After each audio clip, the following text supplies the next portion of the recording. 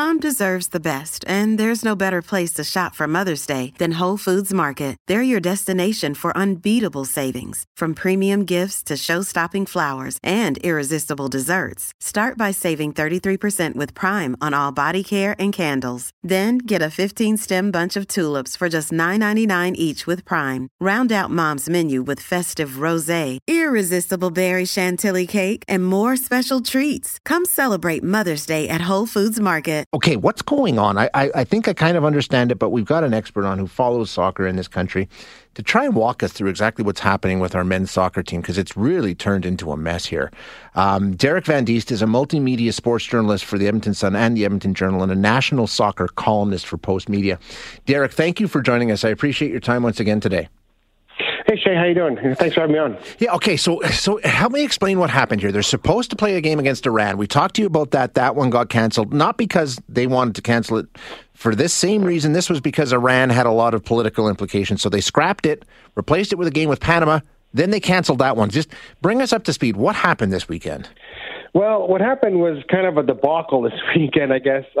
It all stems from Canada qualifying for the FIFA World Cup for the first time since 1986. So when you qualify for the FIFA World Cup, you get bonus money. So the 32 countries that qualify for the World Cup, well, basically it's a cut of the pie. So the FIFA World Cup generates, I believe it's in the neighborhood of $2 or $3 billion. That tournament, that month-long tournament that's happening in Qatar in November. And basically they divide up that pie to all the federations of the different countries around the world. And if you qualify for the tournament, you essentially get a $10 million bonus for qualifying. And the further you go in the tournament, the more money the federation, your soccer federation gets. Okay. Now, the dispute here is how to divide up that $10 million that the federation got. And the players believe that they should get 40% of that prize money, and then the rest goes to whatever Canada Soccer programs they want to fund. Canada Soccer, from my understanding, offered them 10% and saying, hey, we need this money to fund these grassroots programs, to fund these other teams, so that's all we can afford to give you. And that's where the dispute is right now, is what cut of the pie should the players get from this. Gotcha. Okay, now, do we know that 10%, how does that stack up against what other countries pay players? Do you have any idea? Yeah, it does. It's the thing is, like, other countries, they pay around 40% to other countries. But it depending on the country, let's say, for example, let's take England, for example. The players that play for England, they don't make their money playing for England. They make their money playing for Manchester United, sure, and Chelsea, and none of those, and they make really good money playing for that. So basically, the agreement they have in England is that we'll give you 40%, but you basically donate that back to a charity or whatever. They don't live on that money, and then it goes kind of back to the federation.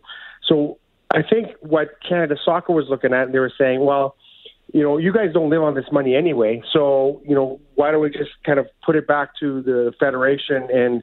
But Canadian soccer players don't make $25 million a year playing soccer in Chelsea, Man United, so they are dependent on that money. So I think that's kind of where it stems on. Every country is a little different, but in the big countries, the Brazils, the Argentinas, those players don't really rely on the national team money because they're making so much money playing for their club teams. So that's where the difference is a little bit here. And the Canadian players, they're not millionaires. They're not millionaires coming here to play for your national team.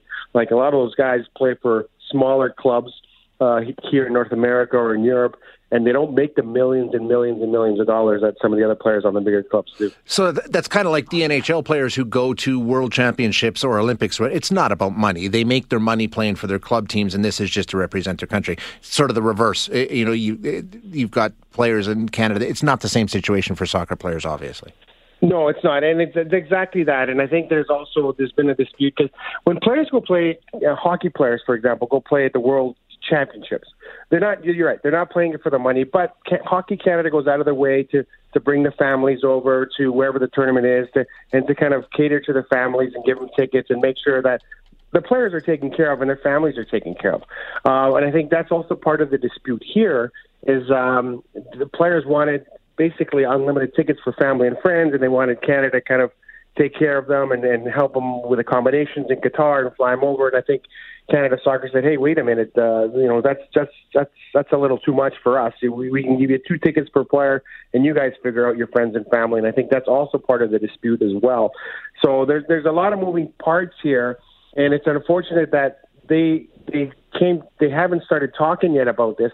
Once they qualified for the World Cup in March, those conversations should have started of how kind of you're going to divide up the pie and how you're going to get their friends and family over to Qatar and things like that. And from my understanding, the players have been upset because they've kind of been stonewalled here because Canada Soccer kept putting these negotiations back and back and back.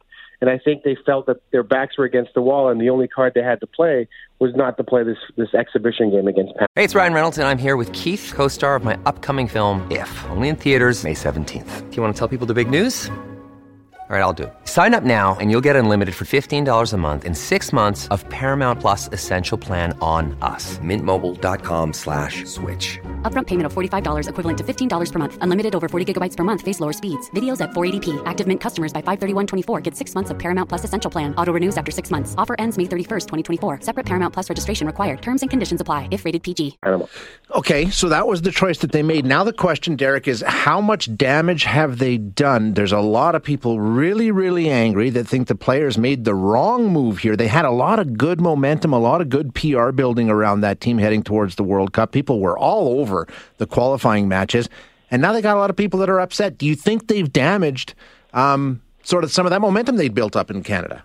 No, they have. Certainly they have. They not only damaged the momentum and the feel-good story that they were, they've damaged their reputation a little bit. And also Canada Soccer, they've gone back to Canada Soccer for a long time, had a reputation of not really having the best people at the top and running the organization properly, and maybe that's why Canada struggled so many years to qualify for the World Cup. And it looks like this again. This is a debacle that shouldn't happen at this level. It shouldn't happen with this federation, and this is something that should have been, worked out between the players and the federation a long time ago. So yeah, it makes the entire program look bad. Mm-hmm. It makes the entire Canada Soccer Federation look bad.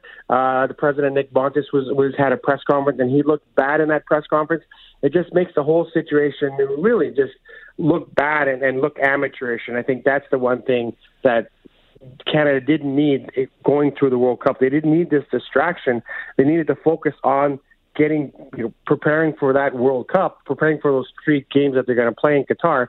And this is just a distraction they didn't need. So it should have been handled better by everyone all around. Okay, now they're supposed to play a game against Curacao this weekend, I think, or sometime this week. Is that going to happen, or are we into a protracted labor dispute here? No, that's going to happen. That game is on Thursday, so the players got back and started. They were back on the field yesterday, so they went back to practice. Now, the game against Curacao, it's obviously Curacao, it's a smaller nation, but this is going to be what they call a Nations League game. So it's an actual officially sanctioned tournament from CONCACAF. Okay. Now, deciding not to play a friendly or an exhibition game is one thing. Deciding not to step onto the field to play a sanctioned game with CONCACAF or FIFA, that's another thing altogether. If you decide not to show up and play those games, then it's going to be FIFA and CONCACAF that are going to sanction you. And Canada doesn't want that. The players don't want that because they can just start kicking you out of tournaments. And worst case scenario, if the players decide we're not going to play in these games, and FIFA just turns around and says, okay, well, then don't bother coming to the World Cup, like they did with Russia, like they did with some other teams they've done in the past. They just said, okay, you guys can't play in the World Cup then. And that's obviously a worst case scenario. It's not going to get to that. The players understand that, so they have to play these games. They only played the game that's why they kind of skipped the Panama game. It was a friendly. There wasn't going to be any consequences outside of the Canadian Soccer Association. But if they miss this game, then you're going to have CONCACAF stepping in, you're going to have FIFA stepping in, and it's going to be a whole world of hurt. Gotcha. So there's leverage that can be used here, and they will use it, but they know that the consequences could be too dire to go down that road. Okay, and World Cup itself, everything's on track for that. That's not going to get derailed. I mean, nobody wants that, right? Not the players, not Canada Soccer. Nobody wants a threat on World Cup participation. No, that's going to, because they'll just take that World Cup money back. So they have to play the World Cup. They're going to get the $10 million for qualifying. And then obviously, depending on how well they do at the tournament, they'll keep getting bonus money. So no, they're not going to play in the World Cup. They have to go to the World Cup. But this kind of just stalls their preparations because they don't have a lot of time as a group, as a national team, to train and practice and get ready for the World Cup, because these players in mid-August are going to all go back to their club teams, and they're going to be playing with their club teams. So I think that's one of the concerns, is that they're wasting time here where they should be practicing and preparing and getting ready and playing exhibition games. They're wasting time negotiating a contract. Yeah, that makes sense. Derek, great update. Exactly what we're looking for. Thank you very much, sir. No problem, Shay. Thanks for having me on. That is Derek Van Diest. Derek is a multimedia sports journalist for the Edmonton Sun and the Edmonton Journal, and a national soccer columnist for Post Media. And so we'll see. Looks like things are back on track, at least for the game against Curaçao, and there's no threat to them not playing at the World Cup in Qatar coming up. I think it's in 4 or 5 months, sometime in the fall. They had to move it. Typically, it would be a summertime event, but due to the temperatures in that part of the world, they said, yeah, we're not going to be playing this in July and August. It's just not doable. So they've moved it back to like October, November.